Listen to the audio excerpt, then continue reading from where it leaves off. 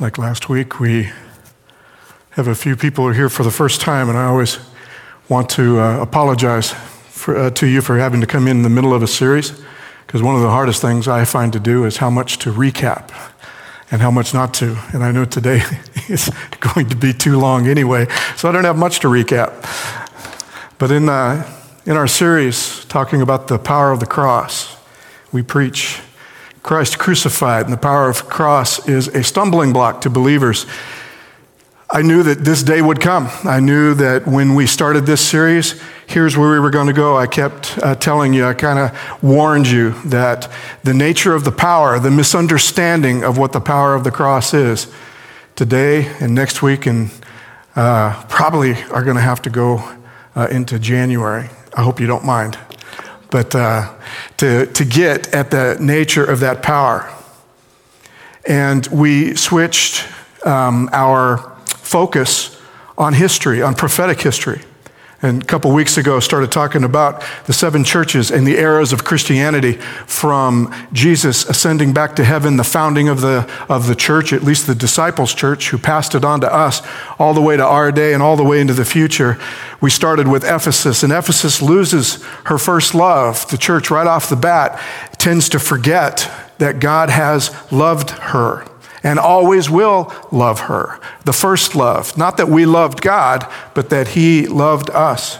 Smyrna, the next era, remembers that love, and they begin to empty themselves to death of persecution. The era of persecution begins. And then all of a sudden, in the era, it just ends.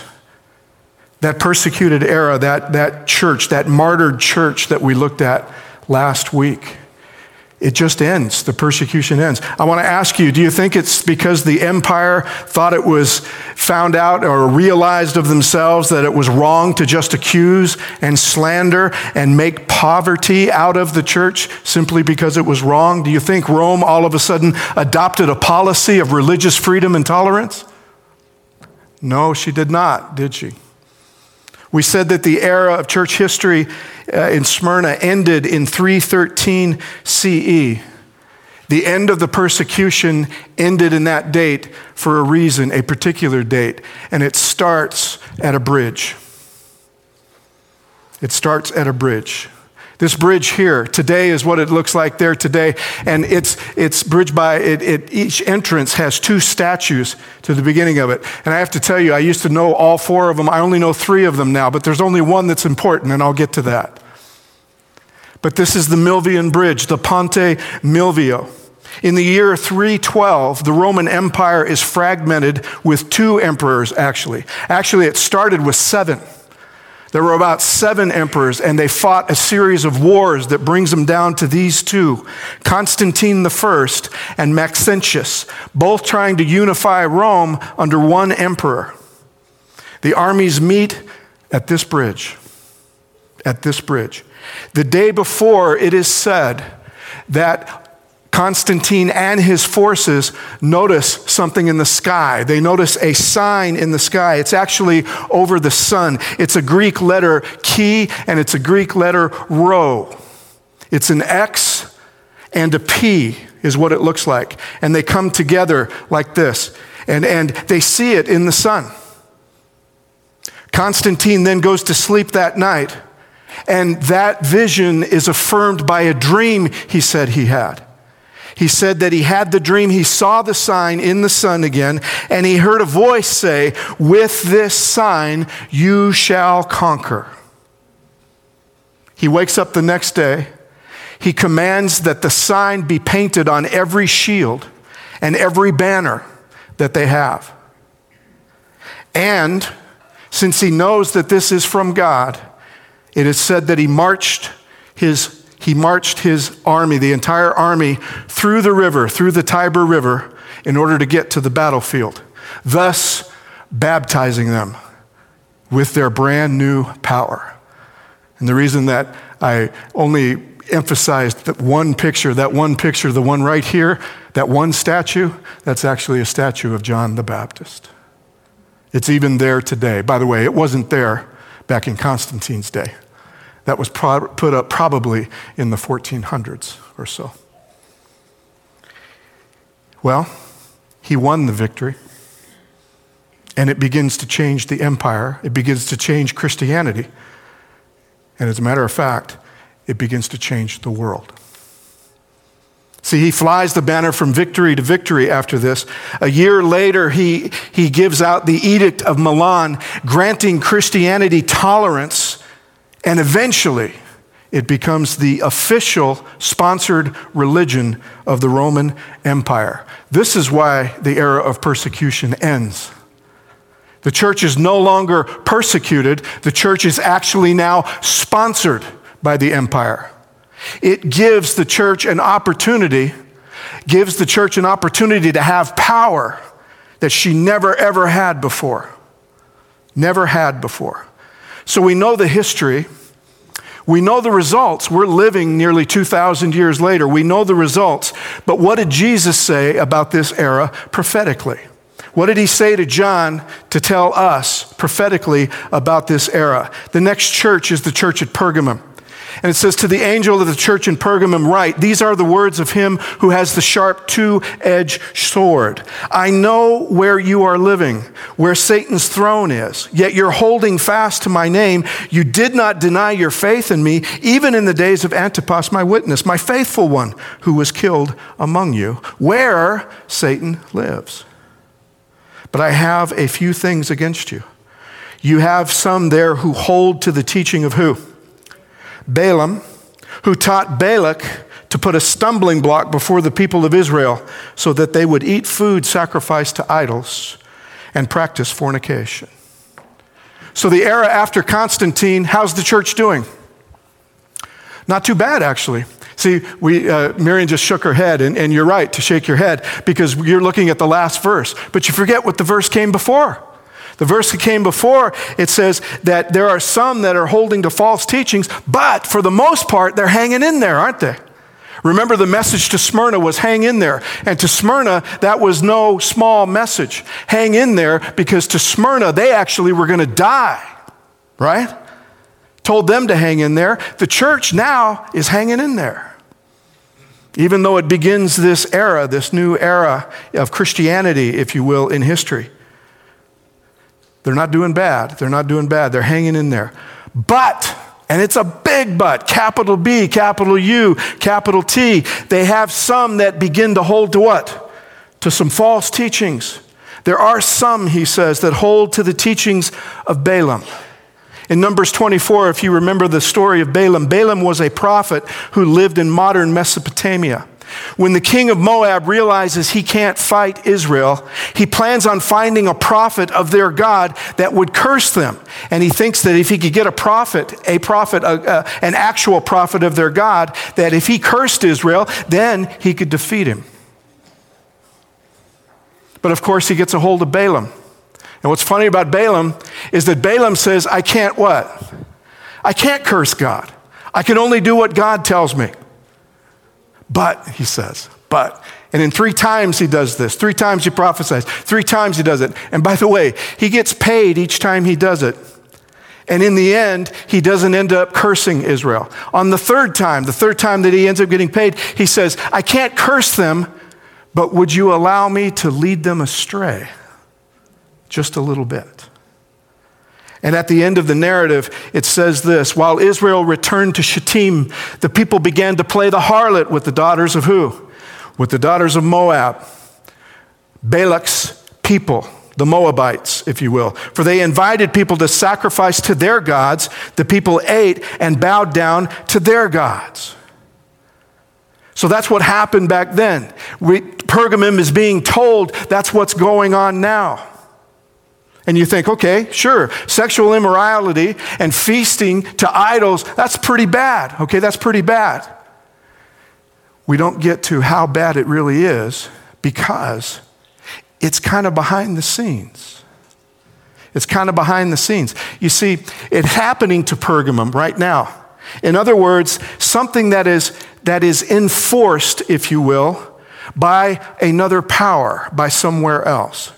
Who is it? Who was it who was instituting the sacrificial rites and the sexual immorality in Balaam's time? It was Balak, wasn't it? It was a king. It was somebody in charge of a particular government, if you will. It was a king who was enforcing those. In Pergamum's day, it's similar, because if you wanted to be a believer in the Roman Empire in the first century, you might have to do some things. You might have to take place in some civil religious rites. Why? Because the rulers, if you will, they claim to be religious people too. Except they worship what? They worship other gods. But you, a believer in God, in the living God, you're living in this place. And one thing you might have to put up with is, how much of the civil religion do we take part in? Because the civil religion has a power behind it. The power to be able to make you take part. You with me? And that could be exactly what's going on in Pergamum right now. See, one part of the civil religion of the empire was to have to practice this sexual immorality. And by the way, it's usually, I believe, normally what Paul is talking about when he's speaking to his churches, because every church that he wrote to were all in the provinces of the Roman Empire. Every one of them had fertility gods that they worshiped, which meant that every one of them had some sort of civil ordinance as to you had to participate in these rites and practices. I won't go into details because on Sabbath it just isn't right. But it's some very lurid practices to be able to do it. At least once a year, you were called to have to do this. In order to assure that there would be rain and good crops and peace in the community, everyone, no matter what they personally believed, would participate in the civil religion. In other words, it didn't matter who you were, you participated in some sort of act to ensure the fertility of the land around them. That's what they believed gods were there for. And that gods needed to be appeased. They needed to be offered these acts of fertility. By the way, as Adventists, there was one other one that Constantine did after the Edict of Milan. One civil religion that he instituted was this one. On the venerable what? Day of the sun, let the magistrates and people residing in the cities rest, and let all workshops be what? Be closed. The Edict of Constantine, 321 CE, 8 years into the era of Pergamum. So you get what I'm saying about civil religion? Who enforces civil religion? The government does. It's civil, right? It's civil. And how is a civil religion forced by the empire? Do you remember I told you that usually the church has a picture of Jesus that addresses their particular problem? To the church at Pergamum, remember how it started out? And to the angel of the church in Pergamum write these words, from the one who has the sharp, two-edged, what? Sword. Why? It's because Constantine is now using his sword as it was never used before. See, Constantine now has not only the sword on his side, he claims he has the cross on his side. In fact, it's painted on all his shields. Constantine supposedly had the power of the cross and the power of the sword, and he mixes the two constantly. See, maybe some things that Smyrna would have went to the lion's den for, would never ever do. Now the church says maybe we should do it because he has the symbol of the cross on his side too. So the church is for the first time in church history, they are confronted with whether or not they'll worship either or both. And Constantine has made sure that they're going to worship what? That they're going to worship both. The church begins to not understand basically. The church begins to forget what the power of the cross is and the difference between the power of the cross and the power of what? The power of the sword. See, the persecution just isn't there anymore. They're not being persecuted. You may think that being persecuted is a disadvantage for a church, But remember, Smyrna was being nothing but persecuted, and they would not give in. They were actually becoming martyrs, and Jesus had nothing bad to say about them.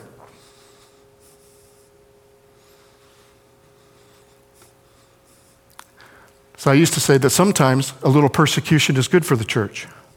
Actually, now I say all the time, persecution is good from the church, providing it's coming from the right source, providing it's coming from outside the church and not within the church.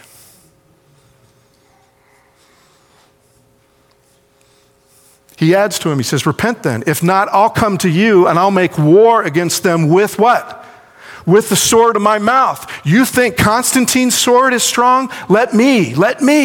See, and now we have all of a sudden an image in my mind. Constantine has so perverted the power of the cross and the sword that now I'm thinking that he's coming with a greater power. Actually, no. Jesus is coming with a power that Constantine never dreamed of using. The power of the cross, always remember, is power greater, power under. Love to the world always looks like it's what? Always looks like it's losing. But in this particular case, in prophetic history, Jesus said the power of love is the greatest power ever. And Constantine's sword cannot ever measure up to this. The period of compromise lasts from 313 CE to 538. How will the church do now regarding this compromise? How does the church do? Now that she's compromised for a little bit under Constantine, how does she do? How does she do with this compromise? Does she get better? Or does she get worse? Let's see. To the angel of the church at Thyatira, right? These are the words of the Son of God, who has eyes like a what? Like a flame of fire, whose feet are like burnished bronze. And he says, I know your works, your love, your faith, your service, your patient endurance. I know that your last works are greater than the first. Oh, not bad, huh? Not bad. Exactly what I was thinking about Pergamum. Not doing too bad. Not doing too bad. It's not bad. She's an active church. She has works of what? Of love, of faith, of service. She's a patient in church. By the way, this idea of having patient endurance is what God will commend the church for all through its history and future. Hold on to what you got. Have patient endurance. He who conquers, he who overcomes, he who has that endurance will always be what? Will always be blessed. So this doesn't sound bad at all. But actually, evil has infiltrated Pergamum and the church like you can't believe. It had just infiltrated Pergamum. Now, where it was just a few who tolerated who tolerated Balaam's teachings, now it permeates the church at Thyatira. And the reason being is because there's a difference as to who are the ones that are participating in the compromise. In Pergamum, it was a few people. Now it's the leadership. See, now it's the leaders. I have this against you. You tolerate that woman, Jezebel. And forgive me, all week I've been confusing Balaam and Jezebel because I've been dealing with both of these churches. And I probably dealt with them for too long before I stepped up here. That woman Jezebel, who calls herself a what? A prophet, and is teaching and beguiling my servants to practice fornication, to eat food sacrificed by idols. Once again, we're back to the theme of what? Civil religion. This civil religion, because Jezebel, it all is illustrated by Jezebel as to who we know Jezebel is. It says you tolerate that woman, Jezebel. The word has overtones of pardon. You forgive Jezebel, you're saying. There's a forgiveness here. You are actually beyond compromising. You're actually forgiving. You're condoning it. There's a sense where even the faithful people give out the message that what is being done is okay. What is the problem that even the faithful seem okay with this? The illustration is there in the person of Jezebel, who we know Jezebel is. Just like who we knew Balaam and Balak were, we know who Jezebel was. Jezebel was the wife of Ahab, king of Israel. Good king, bad king. There might have only been one king worse than Ahab. She was originally from Phoenicia, daughter of Ethbal, king of Sidon, priest of Baal and Astarte. Her father actually started the worship of Baal and Astarte. Astarte, horribly nasty fertility goddess. Ew. Baal, the husband of Astarte, if you will. She single-handedly led the king and all the people into the worship of Baal. By the time that Elijah comes on the scene, all of Israel is now worshiping who? Now worshiping two gods, actually. That's Elijah's problem. Elijah says, I have a problem with this. You guys are worshiping both. Remember on Carmel, he says, choose which one, right? But the thing about Jezebel is that since her dad started it, she brings it to Israel when she marries Ahab. She personally supported all 450 prophets of Baal. They were on her payroll. She hated Elijah and anyone else who worshiped God. Dr. John Pauline reminds us that she continued her influence for generations, by the way, in the rule of her sons and her daughter Athaliah, going all the way to 2 Kings 8. See, Pergamum was influenced by an outside force. Civil worship of Rome crept in from the outside, but now it comes from the inside. It comes from a manipulative, dominant queen. But the queen claims to be what? She claims to be a prophet. This goes beyond the civil power of a queen, if you will. She claims to have religious power too. And she's operating within that religious system. The compromise of Pergamum is the power of the cross and the power of the sword. And only a few people were catching on to it. Only a few people were doing it. Now it's the leaders of the church and the leaders of the government coming together, if you will. And how does she do it? How do they get away with it? I want you to note that Jezebel never forbade the worship of God. She never outlawed it, did she? She never outlawed the worship of God. She may have hated the worshipers of God, but she was never able or never would outlaw them. She promoted asynchronism. The word Baal itself in Hebrew can also mean husband, to marry, or master. She promoted asynchronism, a compromise of true faith and pure pagan idolatry, and she did it all under the threat of the what? All under the threat of the sword. She swore after they killed all 450 prophets of Baal after Mount Carmel, she swore she was going to kill Elijah, didn't she? Do you think she was going to do it herself? No, she has an entire what? She has an entire army. So real quick, take a look. Ephesus, the post-apostolic era, their very first. They're dealing with heresies. But Jesus says, that's great. I'm glad that you are, but I want you to remember that God loves you.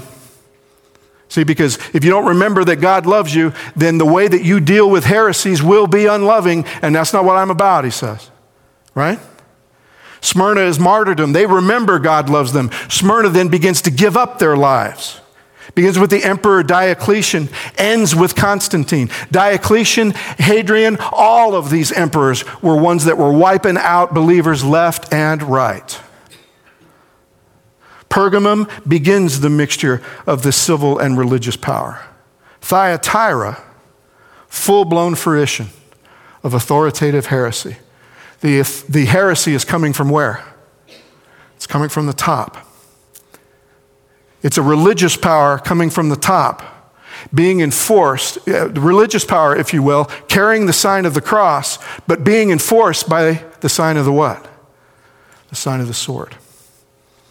So in Thyatira, it's instituted in 538 after the last Arian threat, dismantled in 1563. This is the church of the Middle Ages. This is the medieval church. We've done some reading about that, haven't we? The church of the Inquisition, the church of the Crusades. Never in human history has history witnessed such prolonged persecution. The church has nearly complete control of the civilized world from about 500 to about 1300. All you have to do is just list the Crusades. First Crusade, 1096 to 1099. It's instituted by Urban II at the Council of Clermont.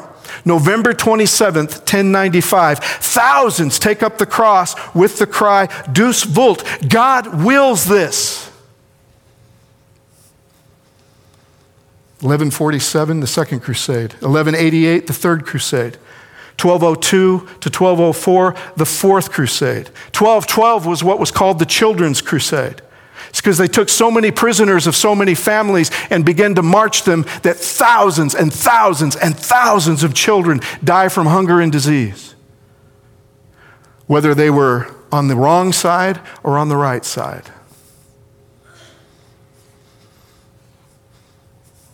In 1208 to 1229, Innocent III orders the crusade against the Albigenses. As Adventists and readers of the Great Controversy, we have heard that name before, have we not? The Albigenses supposedly were part of the remnant, right? Those who remain, those who are still worshiping, even in the midst of the power of this beast. They numbered 1 million over all of Europe by 1208. When it was all done, they only had a handful left. They had to make their way across the Alps in order to be able to join the Waldensians. I'll talk about that crusade next, because there was a crusade against the Waldensians too.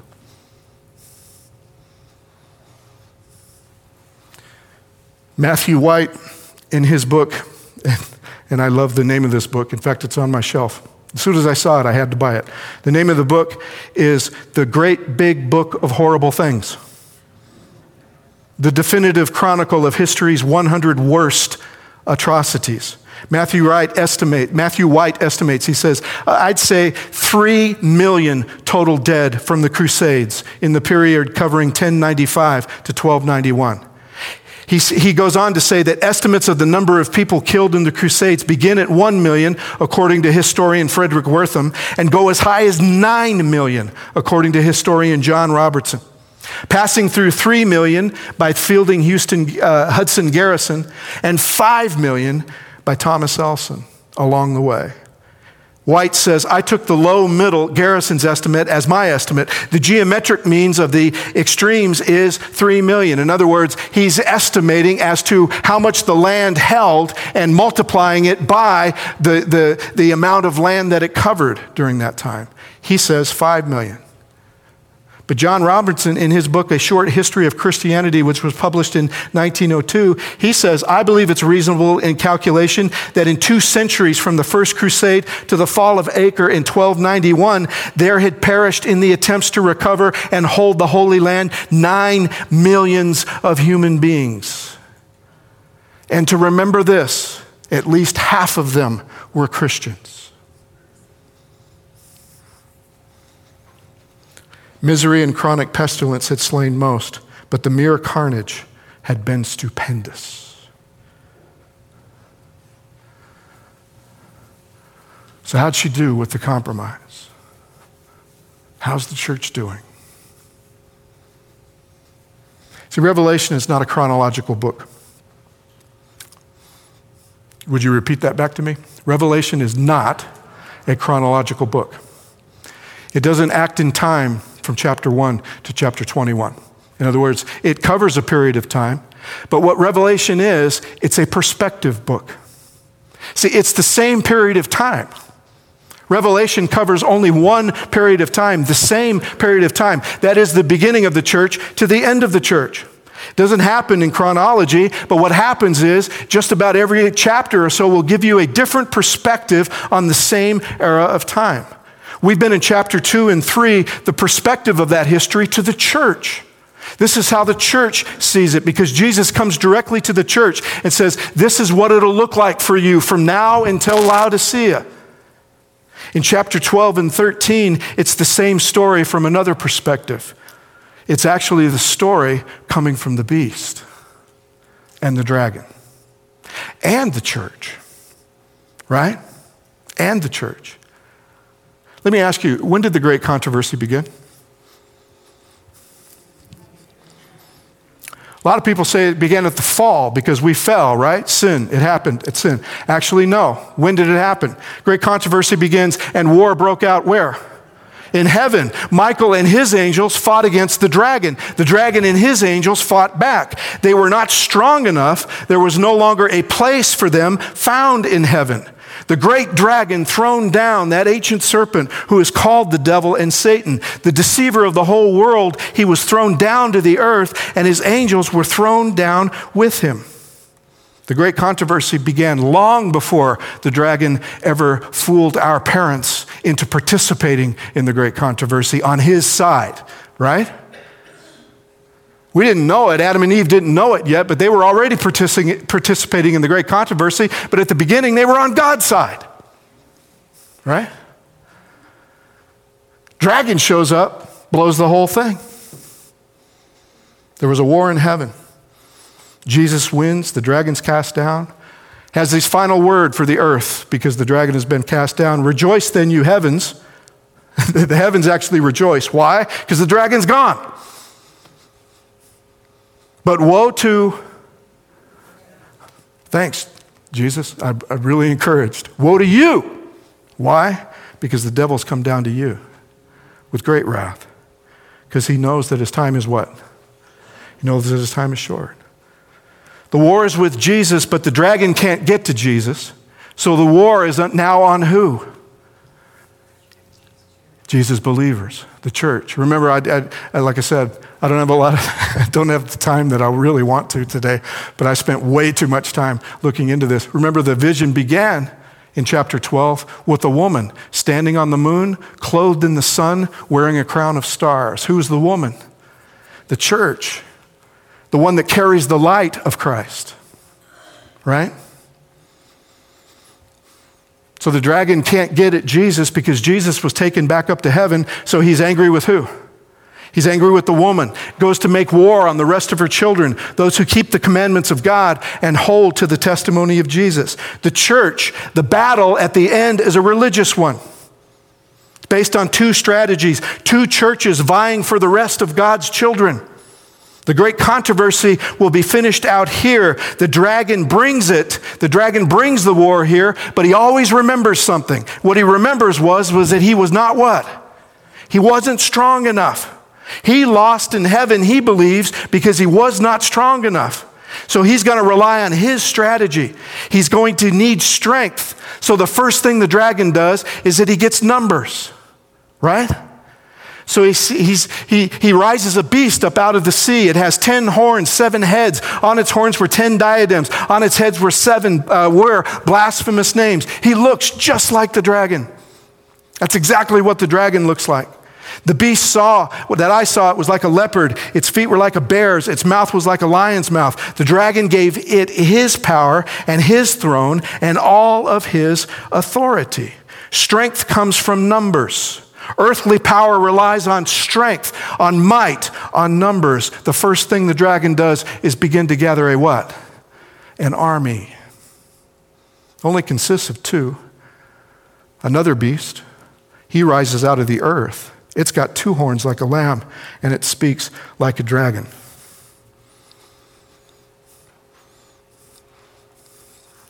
Not a very good-looking God, the dragon, right? 7 horns, 10 heads. It's not a very good-looking God, but it's certainly attractive for those who decided that this is the way you get things done.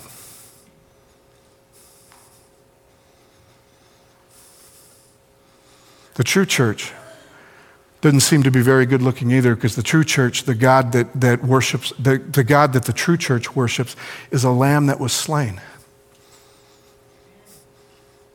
Given, dead, resurrected, slaughtered, sacrificed. martyred.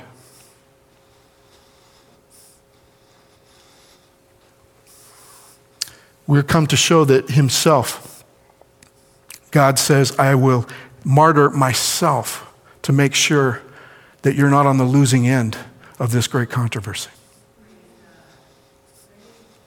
Think about it. The Father comes to us in true love, in true fashion, in true love. Father, Son, Holy Spirit. The dragon comes in his own false trinity. Dragon as the Father. The Son being mimicked by the first beast, and the Holy Spirit being mimicked by the second beast. But he thinks he's got it because he now has the number that he needs. A dragon and two beasts. He now has a team. He has a church.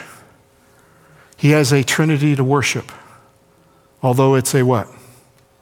It's a false trinity.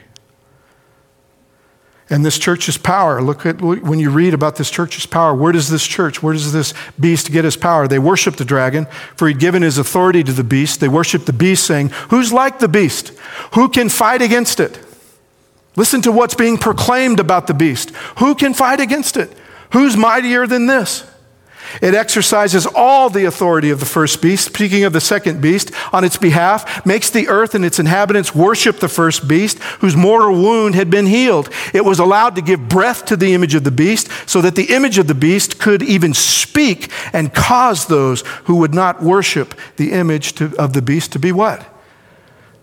Listen how he gets it done. Who can what? Fight against it. It makes the earth and its inhabitants what? Worship the first beast. It causes those who would not worship the image of the beast to be what? To be killed. The language of the false church is the power of the sword. See, the language of the false church does not trust the first love of God, does not trust that people will be who they claim to be simply because God loves them. It shows the world a new way to worship. The cross is given a new power, a backup power, if you will, an enforcing power, if you will. The power of the sword. In history, where the church began to worship the beast is because she made the cross a weapon, an earthly weapon. I'm not denying that the cross is a weapon. I'm not denying that the power of the cross is the most powerful weapon ever constructed. It just isn't an earthly weapon. It doesn't get things done the way that Constantine's sword got it done.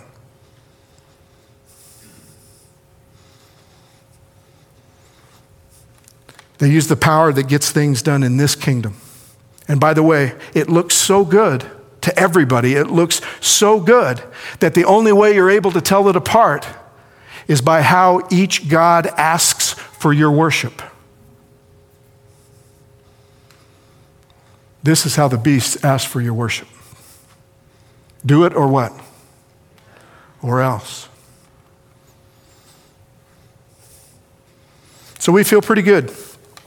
I know, because we're sitting here as Protestants, right? So we feel pretty good about this, patting ourselves on the back. Nobody here wants to use an actual sword. We don't want to use a real sword, do we? Do we want to go out and knock on doors and say, you need to worship the living God and worship on the seventh-day Sabbath, or I'll kill you? None of us wants, well, I shouldn't say want, but we're not, at least we're not doing that, right? We're not using an actual sword, but remember that the force is based on fear of the sword, right? It's based on fear. Love can't be based on fear. How well have we done differentiating between the two powers as Protestants?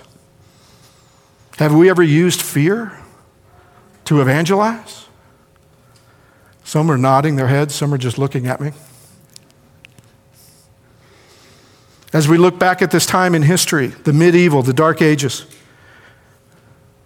the first beast, we're tempted to stand up and say, Lord, I'm glad you didn't make me like that Roman Catholic over there. But remember this, just remember this, about the power of the sword, the power of the cross, and what the church does with other people. Back at Thyatira, he says, I gave her time to repent, speaking of Jezebel. I gave her time to repent, but she refuses to what?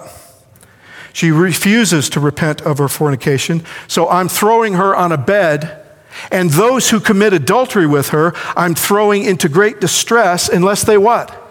Unless they repent of their doings.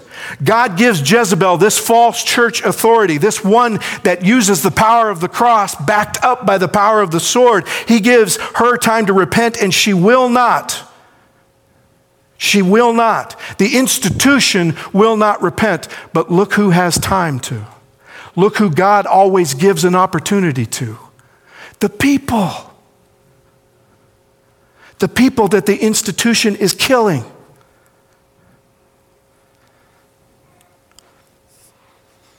Her followers have a chance. The beast's worshipers have a chance. So I'd say the letter is clear. Go after the institution. By the way, does that mean go after the Roman Catholic Church? No, go after the institution. Go after the oppression that the church can cause. Not just hers, but whose? Everyone's. As I told you, you weren't going to like these next two sermons.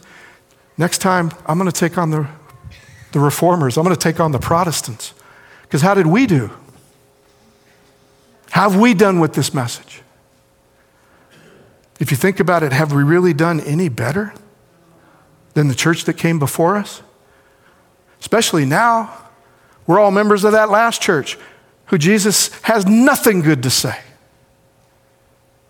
And I think it has everything to do with what we've done with the authority that has been given to us. I think it has everything to do with the confusion and the perversion of the power of the cross and the power of the sword. Because the sword's beyond anything that we may limit its assignment to. Sometimes people think that when I'm talking about the sword, I'm only talking about military power. I'm not talking about military. I'm talking about any power that would use fear to coerce anything out of anybody. And by the way, Jesus is absolutely clear on this. He will not compromise when it comes to this. It's love or what? Or nothing.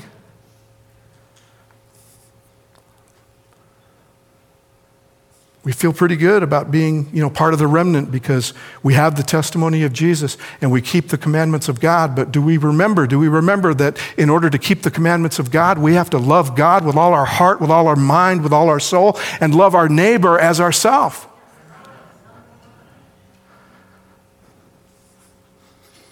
Jezebel's lovers are given time to repent.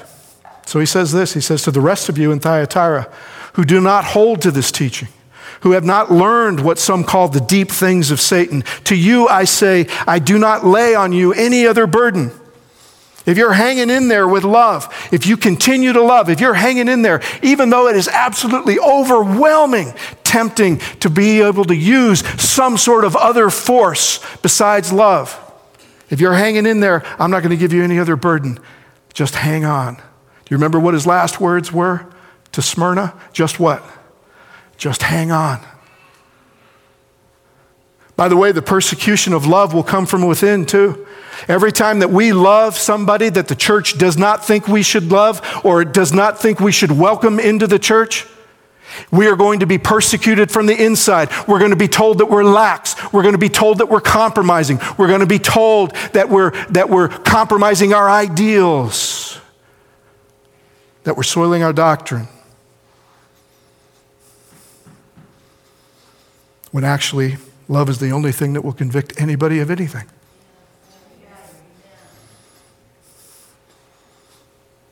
See, God doesn't direct his wrath to the men and women of Thyatira. He directs his wrath at this false church institution, the one that's replaced God.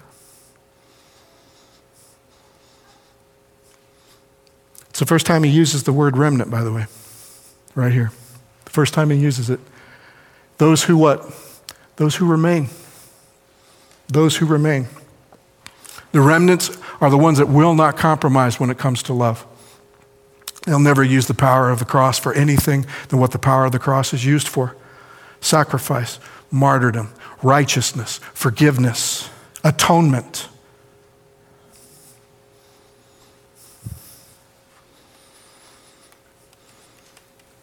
There's so many ways to weaponize the cross.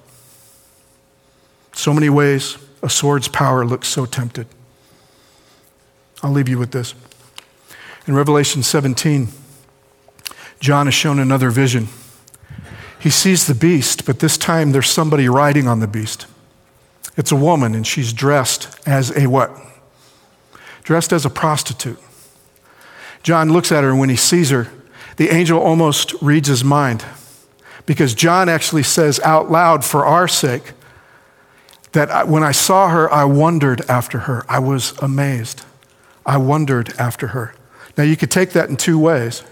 One is, you could take it as I've heard it put before, is that since she's dressed as a prostitute, John is tempted, if you will. He's tempted maybe sexually. I don't think it has anything to do with that, because this prostitution doesn't have anything to do with that kind of prostitution.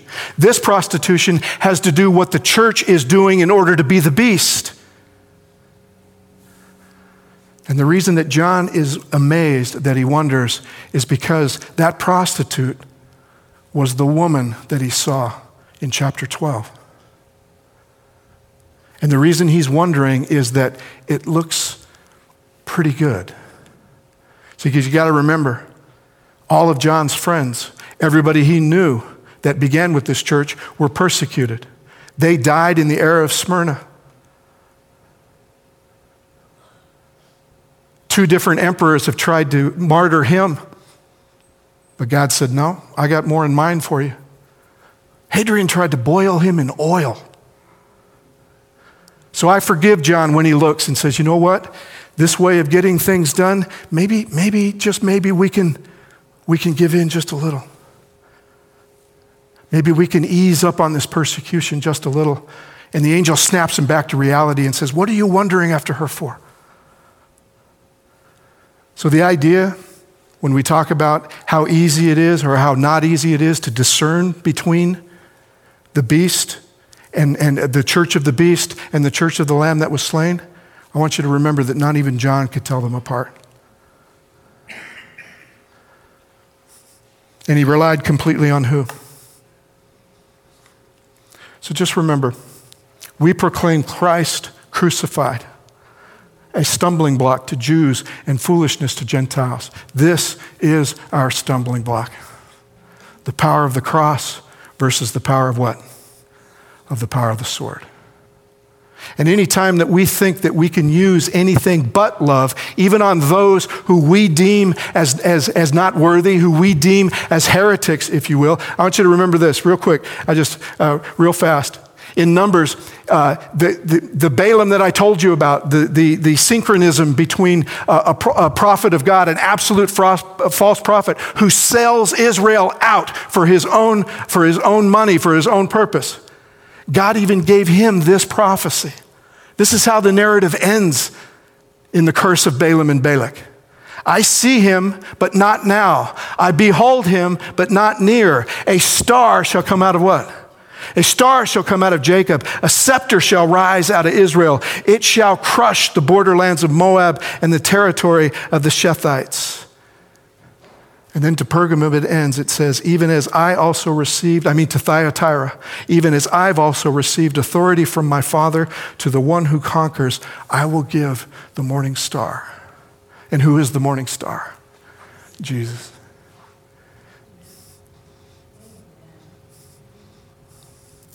Jesus was given to the heretic prophet back in Numbers 24. He was given actually even to the heretic power of Jezebel. And to anybody who will continue to hold on to love even when it appears so tempting to use something else to get people to come to church. I'll give you, Jesus, he says, I'll give you the morning star also.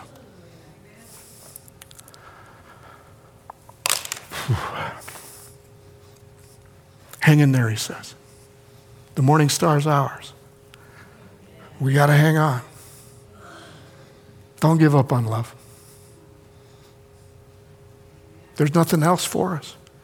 There's absolutely nothing else for us. I will also give, he says, the morning star. All for hanging in there. Thank you for hanging in there with me today.